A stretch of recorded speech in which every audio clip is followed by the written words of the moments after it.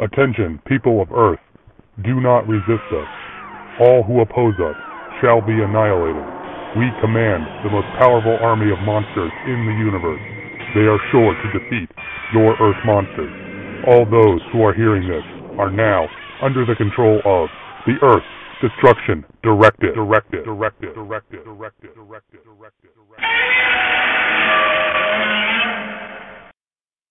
Hello everyone, and welcome once more to the Earth Destruction Directive podcast. This is my humble little Daikaiju podcast, and who am I, you ask? Why, I am, as always, am your host, Luke Giaconetti, and I'd like to thank everybody for downloading and listening to this episode. I hope everybody also downloaded and listened to and enjoyed our previous episode where we talked about the second entry from the Showa Gamera series, Gamera vs. Baragon, a personal favorite of mine. But today we are not going to be talking about a Showa film, we're not even going to be talking about a Heisei film. We're going a little more modern, and we are talking about a Millennium Era film. Now, we're going to be watching the first film in the Millennium Godzilla series, which of course is Godzilla 2000. Now, this is actually the only Toho Godzilla film that I've seen in the theater, believe it or not, so has a lot of fond memories for me from that screening, which we'll get to in the episode. Going to take a quick break right now. Everybody stick around. We'll be right back on Earth Destruction Directive.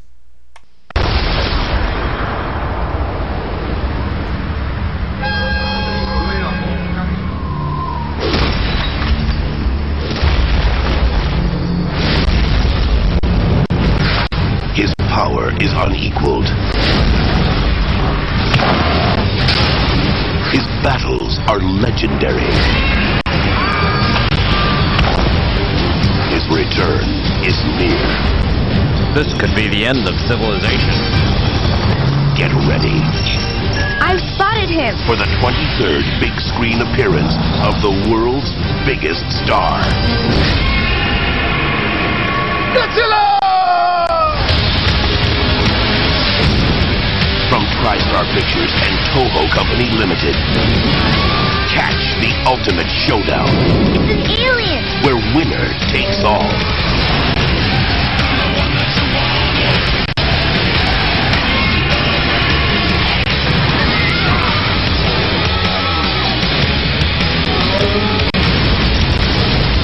Godzilla 2000. If you can't take the heat, run.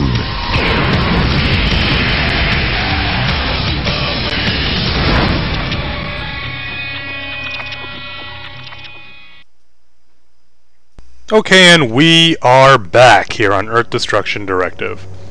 Our movie this time out is Godzilla Millennium, as it was known in Japan, also known as Godzilla 2000 here in the United States. Godzilla Millennium was released in late December 1999 in Japan. It was released the following August, August of 2000, in the United States and Canada. The director is Takeo Akawara. Producer was Shogo Tomiyami, and the special effects coordinator was Kenji Suzuki. After Y2K, the Godzilla Prediction Network functions independently to study Godzilla and predict his landfalls. Shinoda, his young daughter Io, and eager newspaper photographer Yuki follow Godzilla one night after he comes ashore. They narrowly escape with their lives, although Yuki's film is ruined by Godzilla's radioactivity developing the film inside her camera.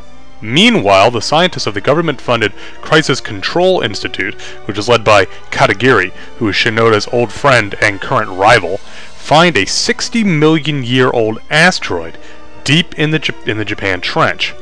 But as they raise the asteroid, it seems to have a mind of its own, first floating up faster than they are trying to raise it, and then taking off into the sky. Godzilla, meanwhile, is engaged by the JSDF after he makes landfall again. The asteroid appears and reveals itself as a UFO armed with a very powerful weapon, and it's searching for genetic information that only Godzilla appears to possess. The UFO fights Godzilla to a standstill, blasting him with its plasma cannon. Godzilla retreats, and the UFO charges up on solar energy. Meanwhile, with some Godzilla cells, Shinoda discovers a secret to Godzilla's regenerative properties, an aspect of his DNA makeup, which is called Organizer G1, or if you're watching the American version, Regenerator G1. The UFO then heads for Shinjuku, and after landing atop Tokyo City Tower, it begins to send out electronic tentacles to drain all of the data and files about Godzilla from all of Tokyo's computer networks. Katagiri orders the UFO destroyed using explosive charges planted inside City Tower, but Shinoda, attempting to find out more about the aliens, is nearly caught in the blast. He escapes thanks to Yuki and Io, but just barely. All of the principals then assemble on a roof to observe what unfolds, and Shinoda is ready to have at Katagiri.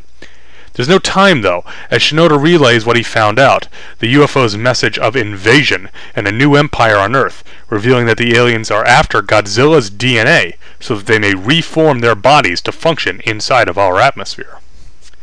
Godzilla arrives in Tokyo and again battles a UFO. The UFO is game, though, and traps Godzilla under a trio of skyscrapers that it knocks on top of him, then uses the data extraction tentacles to absorb some of the Organizer G1. The alien piloting the ship then makes himself known, a giant, graceful, squid-like monster called the Millennium. However, the Millennium is unable to control Godzilla's DNA and mutates again into a horrible-looking monster, part reptilian, but with mammalian traits as well, named Orga. Godzilla recovers and fights Orga, along with the remains of the UFO. Finally destroying the UFO with his beam, Godzilla and Orga move into close range and battle tooth and claw. The alien continues to absorb more and more of Godzilla's DNA, begins to look more and more like the king of the monsters in the process, including growing sharp spines down his back. Orga begins his final gambit and tries to swallow Godzilla whole, extending his jaw out like a flower almost. This is the opening that the Big G needs, however, and he uses his nuclear pulse attack to utterly destroy Orga. Godzilla then heads to the rooftop where our human cast has been watching the battle. Godzilla stares and then finally kills the defiant Katagiri, despite Shinoda's attempts to save him. And Godzilla stomps off, beginning a rampage through Tokyo.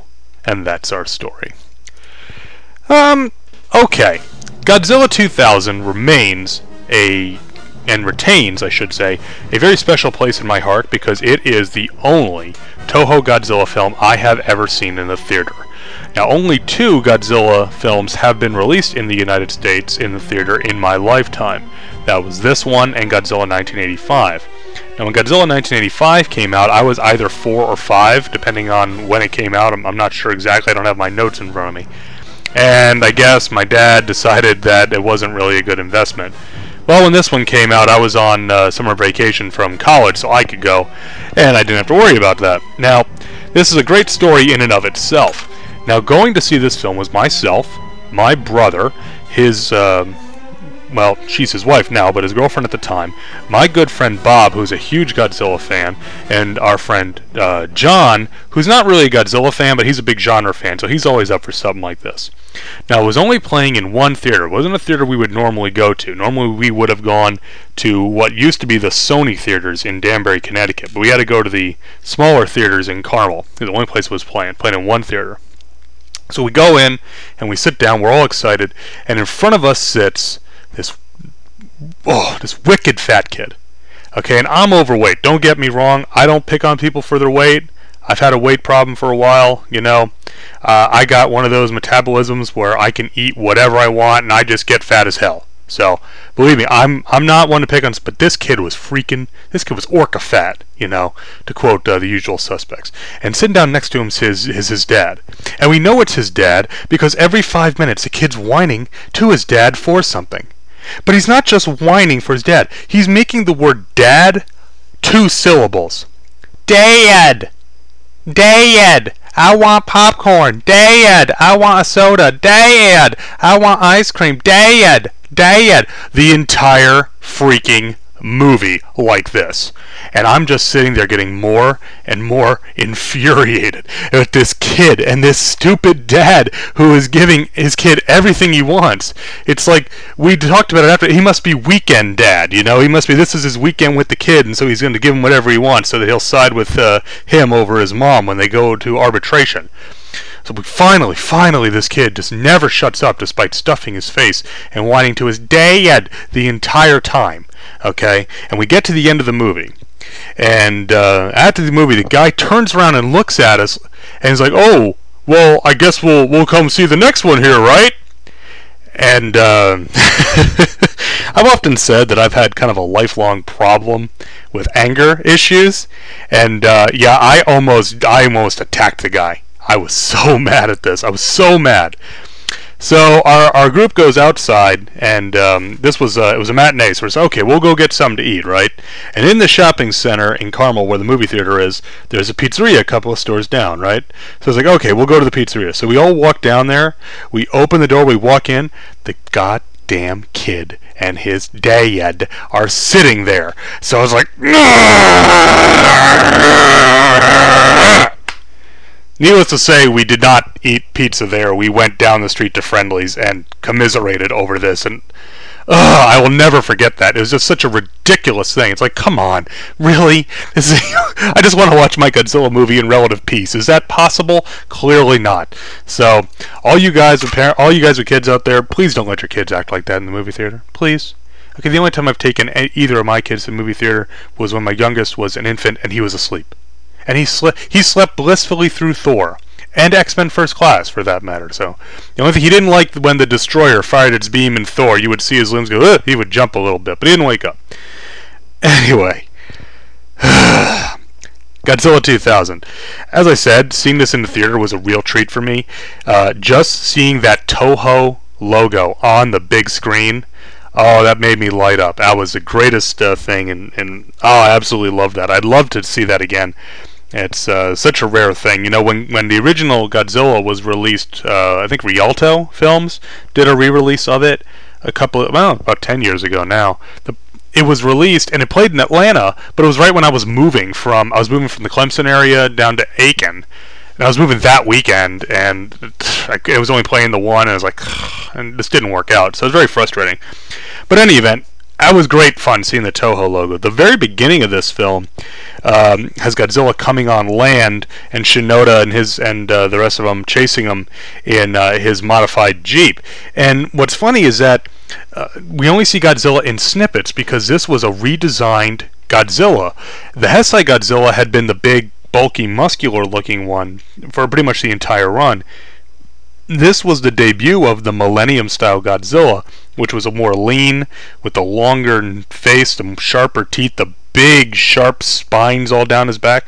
Now, this has become kind of the standard image for Godzilla, but it actually wasn't used in every Millennium film. GMK, Godzilla, Mothra, King Ghidorah, All Out Giant Monsters Attack, and if you don't think that was translated from the Japanese, you got some, you don't know how Japanese titles work. Anyway, I kind of stumbled over that.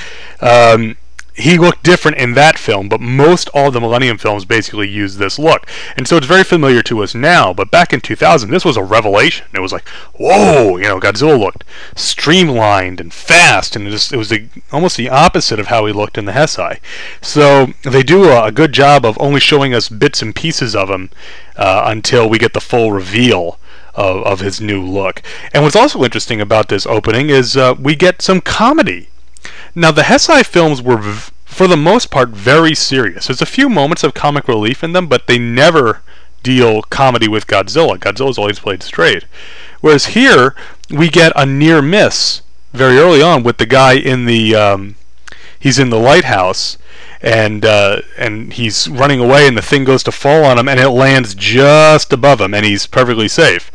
And then, of course, the whole thing with Shinoda and Yuki's camera, and when they're chasing him around, there's a little bit of comedy, there's a little bit of lightheartedness, which was not so much a staple, but certainly was present in the Showa films, and then went away almost entirely in the Heisei films. So it's kind of a welcome addition. It certainly set the tone for the Millennium films, which, as a general rule, were a little bit more light than the Heisei films. GMK, obviously the big exception there, and even the two Kiru Mechagodzilla films, they were very comic booky, so they had a little bit of a light touch. The opening also kind of riffs on both Jurassic Park and the American Godzilla, which I thought was funny. The American Godzilla, especially because we see him through fog a lot, and we only get little glimpses and bits and pieces of him. Jurassic Park, we get to see some nice reaction shots. We also see some liquids shaking as he's stomping by, which again, obvious call out to Jurassic Park. Furthermore, when we get the reveal, it also becomes very clear that Godzilla has been scaled down somewhat. One of the logistical problems with the Heisei films on Toho's side was that Godzilla was getting bigger and bigger as the Heisei series went on, so that necessitated building the miniatures in a smaller and smaller scale, which represents a certain level of difficulty to get the right amount of detail in a scale, really, really small scale. So making Godzilla a smaller size overall meant that they could work with some slightly bigger miniatures, and it made it a little bit easier to film. It was more economical to do it this way. Also, it allows for some really nice interaction between Godzilla and the humans. Another good Jurassic Park riff is when Shinoda and Io and Yuki are in the Jeep, and they come out of a tunnel while chasing after him, and it's a cliff face because Godzilla has destroyed the rest of the road. Well, he turns down and looks right in their windshield, right at them. And he exhales, and the force of his exhalation destroys their windshield. I mean, he's looking right at them. So it's a direct interaction with human-sized humans, in this case, which was not something that was really done in the Heisei era because the scale was so large it would have been comical. So here it's put to good use. The effects in this film, it's hard to really criticize them because at the time they were really cutting edge.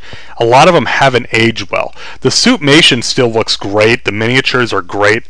Godzilla and Orga and even the Millennium have really cool designs. The Millennium's only on screen for about a minute though. The problem is the CG. Toho was really just getting their feet wet with CG, but they kind of jumped right into the deep end though, because there's something like, I think the liner note said like 500 CG shots in this movie, and it's not so much that the CG doesn't look good, it's a lot of times it's the compositing.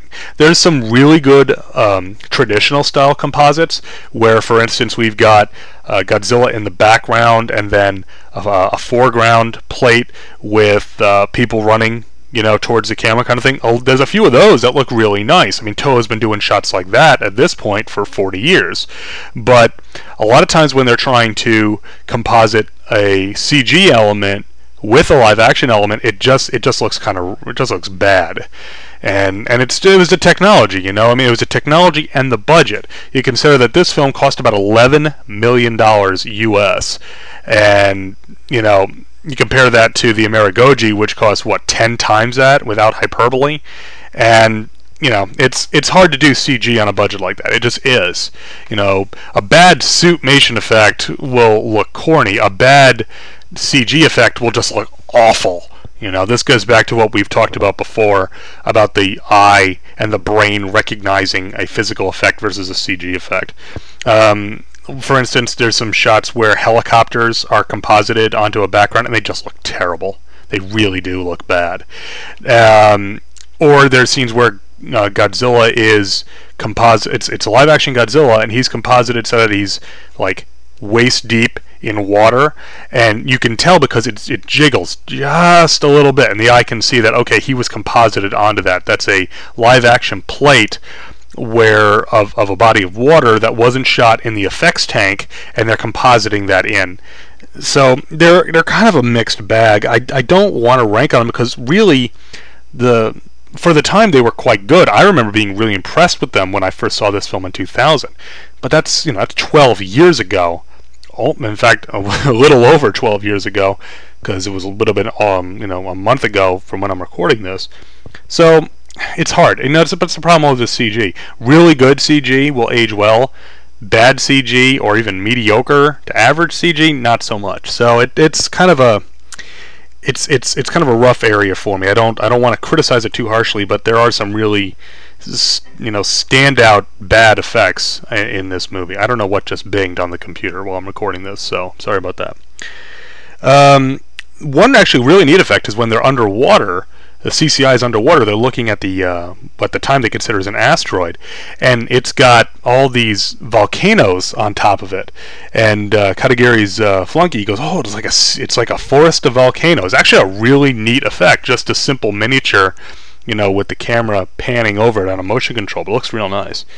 Dating this movie also is the large number of first-generation iMacs that are used. The iMac was very popular in Japan. I can't imagine why such a kawaii computer would be so popular in Japan. But it was, so that was fun seeing those. I remember those first-generation iMacs. Oh man, I remember laughing at the time. Apple will never amount to anything. Nobody's going to buy this. You can stop laughing at me now. Now, interestingly, Toho, as is their normal procedure, did send this film to Hong Kong to be dubbed for international release. Now, the international release dub has never been released in any form, because when this film was released over here in the States, a new English dub was commissioned by, who was it? Sony, TriStar, I guess. And, Sony TriStar. And so they commissioned a whole new dubbing, which led to some really interesting choices for dialogue. The general of the JSDF, when they're talking about the new missile that they're going to be using, this new armor-piercing missile that they're going to fire at Godzilla, he says that it's guaranteed to go through Godzilla like crap through a goose. It's like, I don't expect to hear something like that in a Godzilla film. And it gets stranger, because when Godzilla is moving towards Shinjuku, a shopkeeper comes out and says, "Hey, what Godzilla? I don't see anything." And then you hear the stomping, and he goes, "Gott in Himmel!" I think somebody was confusing their Axis powers there for a second. I mean, and then not even a minute later, we're at Yuki's newspaper office, and we see Godzilla make his approach, and the editor yells, "Great Caesar's ghost!" Now I can get behind that one because I like Perry White, and I used to yell "Great Caesar's ghost" as a expletive, because I went to a Catholic high school. So if you cursed, you got in big trouble. But they couldn't say anything to you for saying "Great Caesar's ghost," so I used to use that one a lot. So it's the dub. The dub is fine. There's one really kind of egregiously bad bit at the very, very end, after Katagiri's been killed. Everyone's kind of wondering why Godzilla left the rest of them alone and is going off to destroy Tokyo. And Shinoda says, well, maybe because there's a little bit of Godzilla in all of us. And that's just groan-inducing. From what I understand, and I don't have a Japanese cut of the film, or a subtitled cut of the film, is that the line is actually more along the lines of, we humans created Godzilla, or Godzilla is our responsibility, or something like that. It ties back to a line that he says earlier when they discover the Organizer G1, and they say you could say we're its godparents.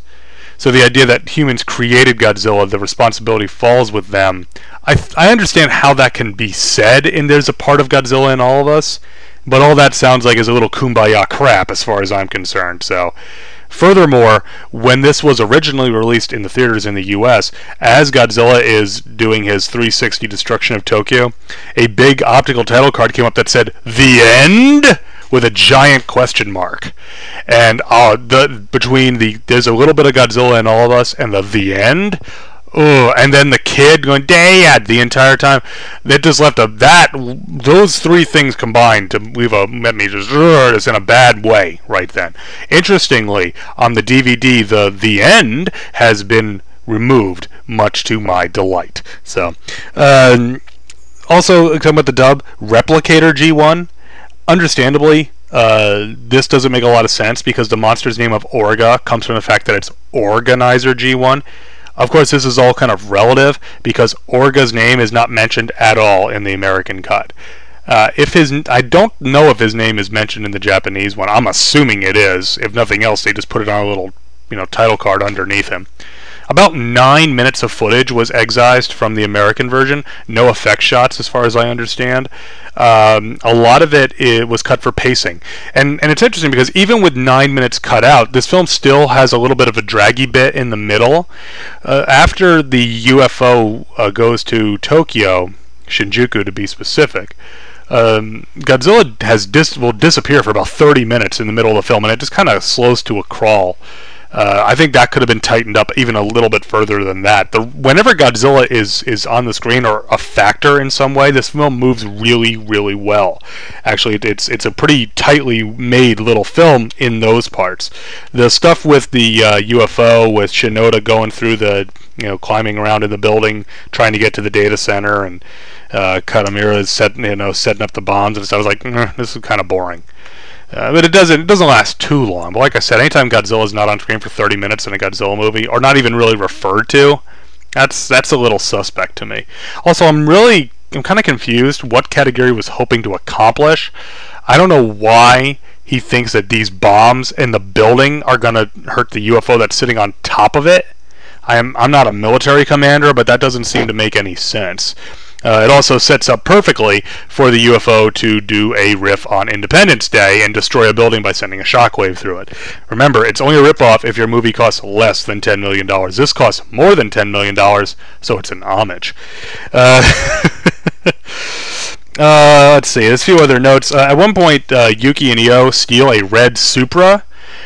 Super convertible, and this is only notable because my dad had an 86.5 Supra, a white one, which was beautiful. And at this time, I don't think Toyota was importing the Supra into the U.S., so we got a little glimpse of the Supra in action, so I thought that was funny. Orga's a very cool looking monster to me because, like I said, he's definitely reptilian. He's got leathery skin, claws, and big long kind of mouth, but he has design elements that are mammalian because he's got long arms and hands like a gorilla, and he walks on his front knuckles like a gorilla. Now, in most video game depictions of Orga, he walks normal and his arms just swing freely, but in the movie he definitely walks on his big front arms like an ape, which I thought was really neat, a reptile that moved like a mammal. Further, he's got some design elements to him that are, I think, purposefully reminiscent of the American Godzilla. His jawline, for instance, looks a lot like the American Godzilla. The beady yellow eyes that he has also look like the American Godzilla. As he absorbs more and more Organizer G1, he starts looking even more like the American Godzilla. And at one point they call him a clone of Godzilla.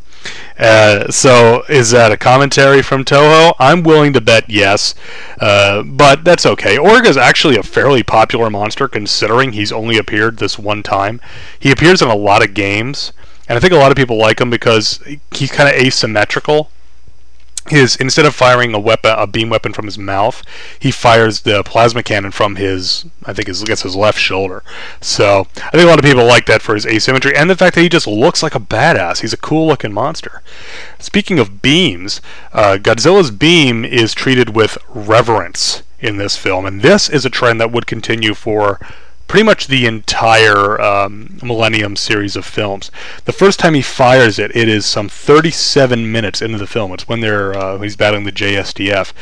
Actually, it's when he's fighting the JSDF, and then he's fighting the UFO, because the UFO is charging the plasma cannon, and he charges the beam right back.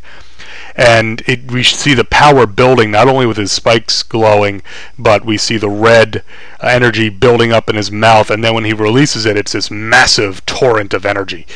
This kind of love given to the beam would continue in all the films. It would kind of reach its zenith in GMK when it's treated like a nuclear explosion every time he fires it. But the beam looks great. It's reddish orange instead of the traditional blue. Again, another change, another thing that was seen as revolutionary.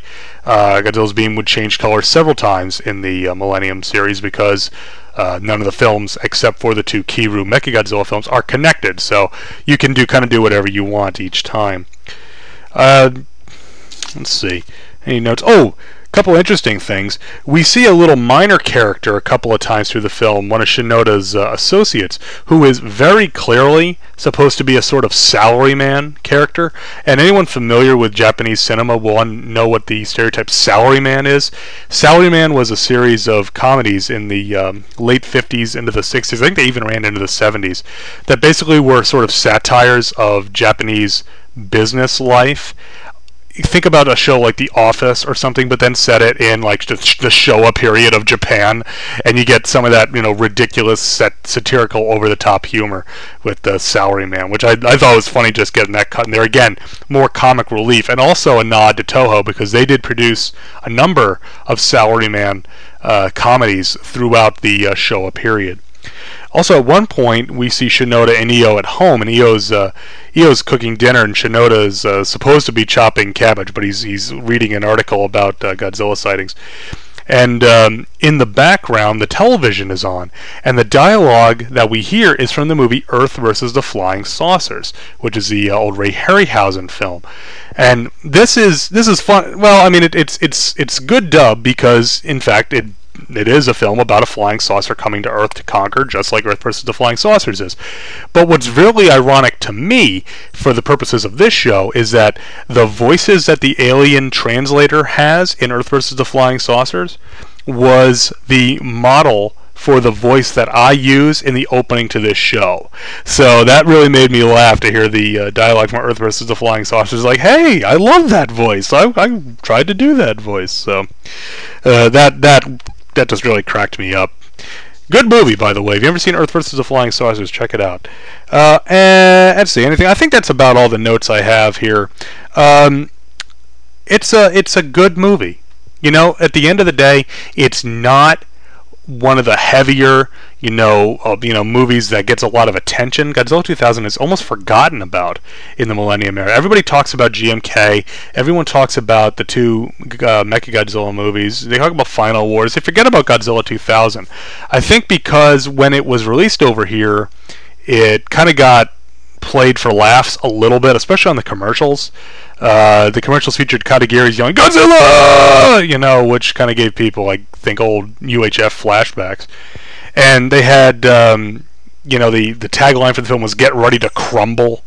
So it was played for laughs a little bit. It wasn't as bad as it could have been in that sense. And the dubbing itself is actually fine. I mean, I don't have a real problem with anything. I mean, the crap through a goose makes me laugh, so that's... at the end of the day, if it makes you laugh, that's worth it. That's not something to get upset about. But I think Godzilla 2000 is kind of unfairly overlooked. I think it's a good movie. Does it have its problems? Sure. The effects in some spots really don't hold up very well. And the pacing, that middle act, it needs to be cut down a little bit. I'm telling you, the second half of that middle act.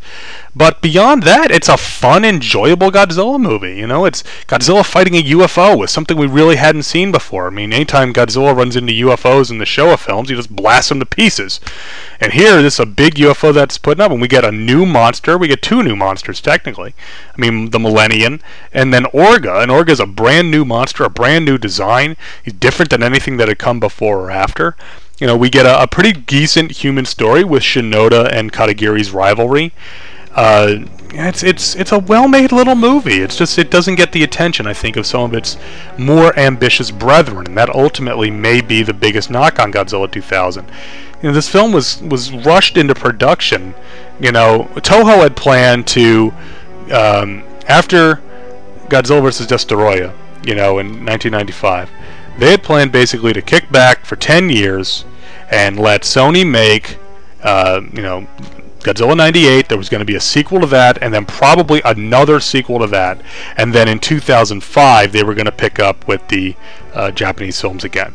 But after the box office of Godzilla 98 seemed to preclude any sequels being made, any theatrical sequels anyway, Toho rushed Godzilla 2000 into production to get, basically to reclaim Godzilla. They didn't want it sitting as the last memory of Goji for 7 years to be Godzilla 98, and then they'd have that uphill battle. So, and the story goes that they thought Godzilla 2000 was good enough to release in the U.S., so they licensed it. The conspiracy theorist in me, says that they got this movie released over here to say, hey, we're not abandoning the Godzilla you know and love. This is the real Godzilla, not that other one. So, is that true? I don't know. I don't think anybody knows that except the people in the know at Sony TriStar and at Toho, and they don't return my calls. I don't know why. But Godzilla 2000 is available on DVD. It is available on Netflix, not for Watch Instant, but you can rent it on DVD. It used to be on Crackle.com. As of this recording, it's not up there. They do cycle their films in and out, so I don't know if it'll be coming back. A lot of the Millennium and Heisei Godzilla films that were on Crackle have been taken down, so I don't know if their license ran out or what the deal was. But so if you haven't seen Godzilla 2000, I would recommend checking it out. It's a fun film. It's got some neat monsters, some neat action sequences, a great design for Godzilla, and it sets the tone for the new era of Godzilla, the Millennium films. We're getting away from the kind of heavy, meaningful, for lack of a better word, films of the Heisei era, and we were getting back and having a little bit more fun, something a little bit that was a throwback to the Showa movies again. And it delivers. It's an entertaining movie on that level, and I really enjoy it. It's not the greatest one. It's not even the best one from the Millennium series, but it's certainly worth watching, and certainly worth an afternoon or an evening's time. Get some buddies together and watch this one. Alright, I am going to take a quick break, and we're going to be right back here on Earth Destruction Directive.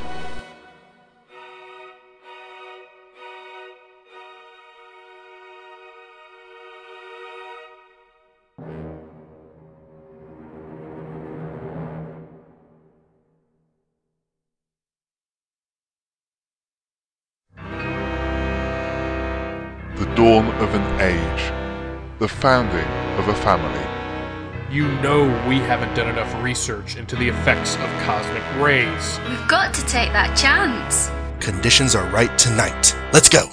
They're penetrating the ship. Our shielding isn't strong enough. I feel like I'm burning up. Too heavy. Can't move.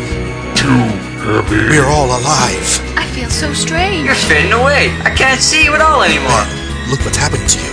You're changing. Oh, Reed, not you too. What happened to me? To all of us? I can fly. We gotta use that power to help mankind, right? And so was born the Fantastic Four. For soon the Mole Man will have the entire world in his power. I am the mightiest living mortal on Earth, and half mankind shall feel that might. The Fantastic Four. Little do they dream they're but pawns in the hands of Dr. Doom. The Human Torch will be the puppet master's next victim. You Earthlings can't change the way I can. That means I'm the most powerful person on Earth. I've been expecting you, for I am the Thinker.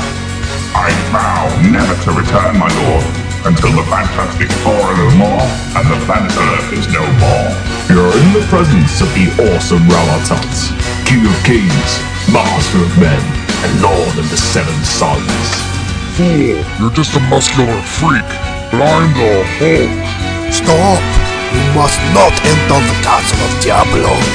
My journey has ended. This planet shall sustain until it has been drained of all elemental life. So speaks Galactus.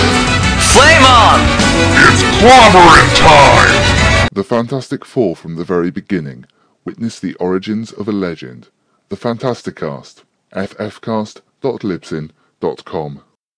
Alright, we are back here on Earth Destruction Directive, and it's time for a little bit of listener feedback. Now, I put out the call a couple episodes ago to get you guys to write in your emails, leave blog posts, leave forum posts, and we've gotten a little bit more feedback. I'd really like to hear from you guys, so if you have something to say, you like something on the show, you didn't like something on the show, you liked a film that I talked about, you didn't like a film that I talk about, you've never even seen a film that I'm talking about, send me in some email, leave a post on the blog, to hit me up on the forum. All that stuff is going to come in the outro to the show at the end. So we did get one email. I'd like to read that right now. This email comes from Mr. Chad Adams, and Chad's email is subject, no subject. Chad goes, "Hey man, new listener here. Actually, this is the first podcast I've ever been interested by. I'm a huge Daikaiju fan and a classic fan film in general." Wait, let me go back a minute. This is the first podcast I've ever been interested by. It makes me feel so proud to know that Earth Destruction Directive was Chad's first podcast that he actually listened to and was interested in. That really warms the cockles of my cold, shriveled, dead heart, and I do really appreciate that, Chad. Thank you. Chad continues, I'm a huge Daikaiju fan and classic film fan in general. That works out, so am I. I stumbled upon your podcast 2 days ago and have been listening intently, currently listening to episode 11 as I write. Wow, that's a lot of episodes in a row. I mean, we've only got, this is number 16. So you listened to most of the show by the time you wrote me. That's thumbs up on that one, man. Chad continues, I would like to hear a review of Varan, either release, as I've always loved this underappreciated monster. Varan is definitely on the list of non-Godzilla Toho films that we're going to be talking about. I haven't really broached them yet. The only non-Godzilla Toho we've done is King Kong Escapes, which was part of King Kong Month. But my theory, or not my theory, but my thinking is that we're probably going to do those in order. So Varan will actually be one of the earlier ones that we do. Varan came around fairly early on in the Pantheon, which is... there's a whole story behind the history of Varan, which we'll get into when we cover it, but definitely a film we're going to be covering, Chad. Chad continues, also wondering if you plan on elaborating this podcast to include American giant monster films, such as any of the Harryhausen or Burt I. Gordon films. Regardless, you can count on another faithful listener, Chad Adams. P.S. Know anything about whether or not the rumors of a new American Godzilla film are true. Okay, to take your points in the order in which you made them. American giant monster films. I get this question a lot, and I'm a big fan of the Ray Harryhausen films. I don't know that that's really the target of this show.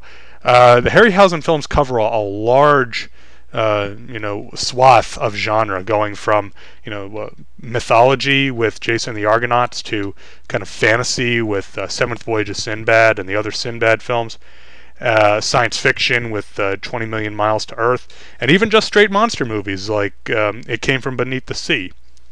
I would like to do Harryhausen. I almost wonder if Harryhausen would be better suited, maybe not on Earth Destruction Directive, but perhaps as a series of specials on the Vault of Startling Monster Horror Tales of Terror, or perhaps on special episodes of Two True Freaks. I would love to talk about those. I'm a big fan. My dad's a big fan, so growing up, my brother and I used to watch those films all the time.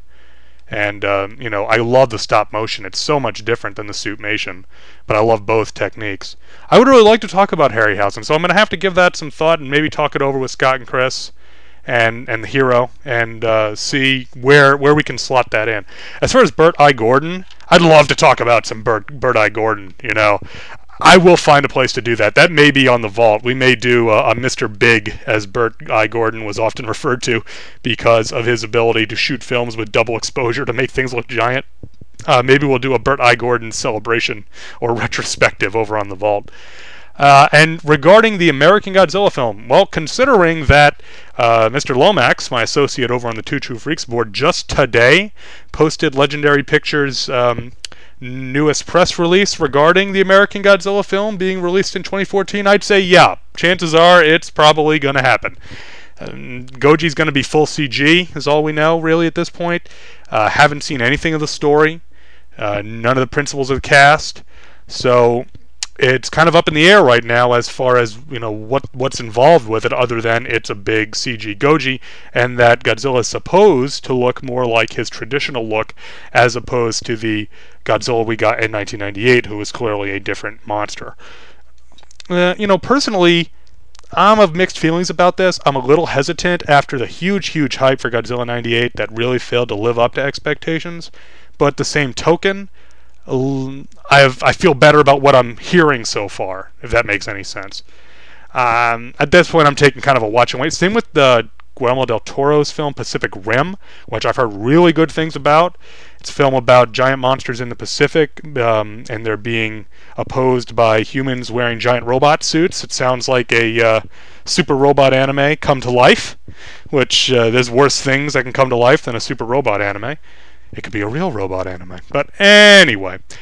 But as far as the American Godzilla, I'm just taking a wait-and-see approach. I've gotten some requests to do some more news on the show. I only do the show once a month, so news is a little hard. But once we get some solid info starting to come out of both camps, the legendary Godzilla and Pacific Rim, I will be covering them on here. I'll do some special commentaries on that. Chad, thank you very much for writing in. I hope you enjoyed the balance of the episodes that you have to listen to, and I hope you are enjoying this episode as you're listening to it. Remember, if you want to be on the show, go ahead and send an email in or leave a blog post, leave a forum post, hit me on Twitter, however you want to do it, and all that information will be in the outro of the show. So if you want to get in touch, take a listen to that and get in touch with the show in the manner of your choosing.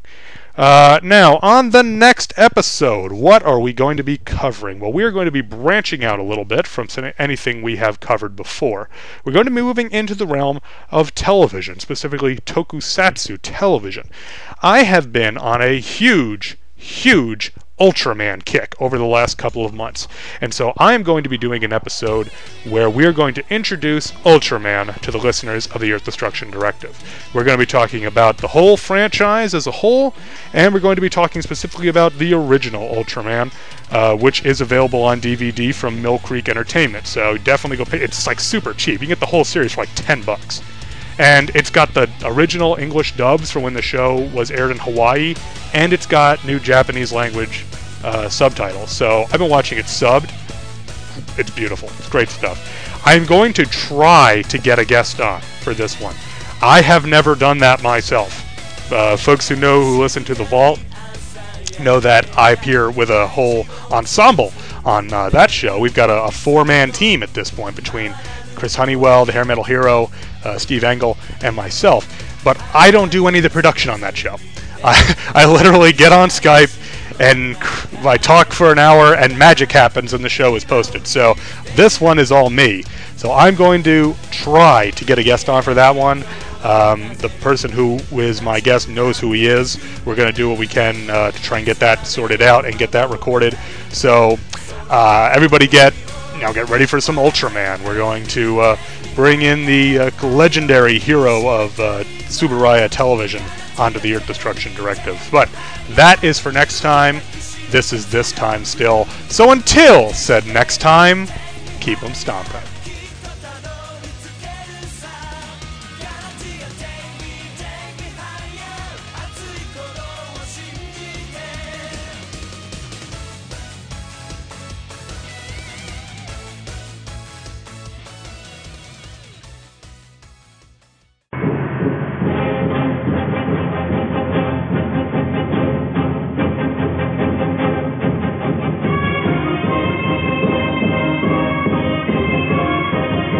This has been Earth Destruction Directive, a Daikaiju podcast, hosted and created by me, Luke Giaconetti, and presented by the Two True Freaks Podcast Network, available at twotruefreaks.libsyn.com.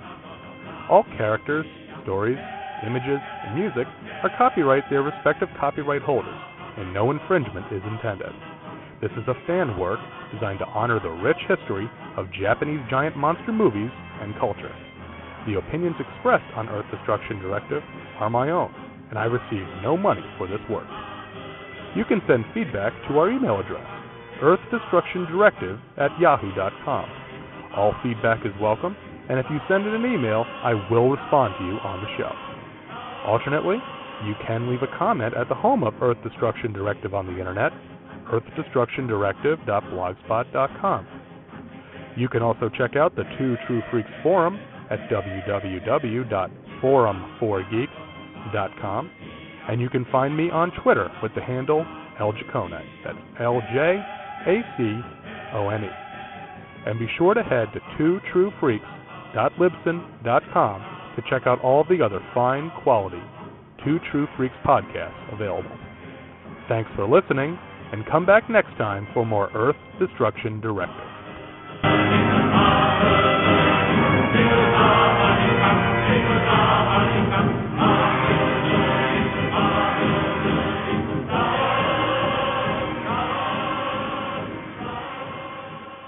Well, it's big and terrible.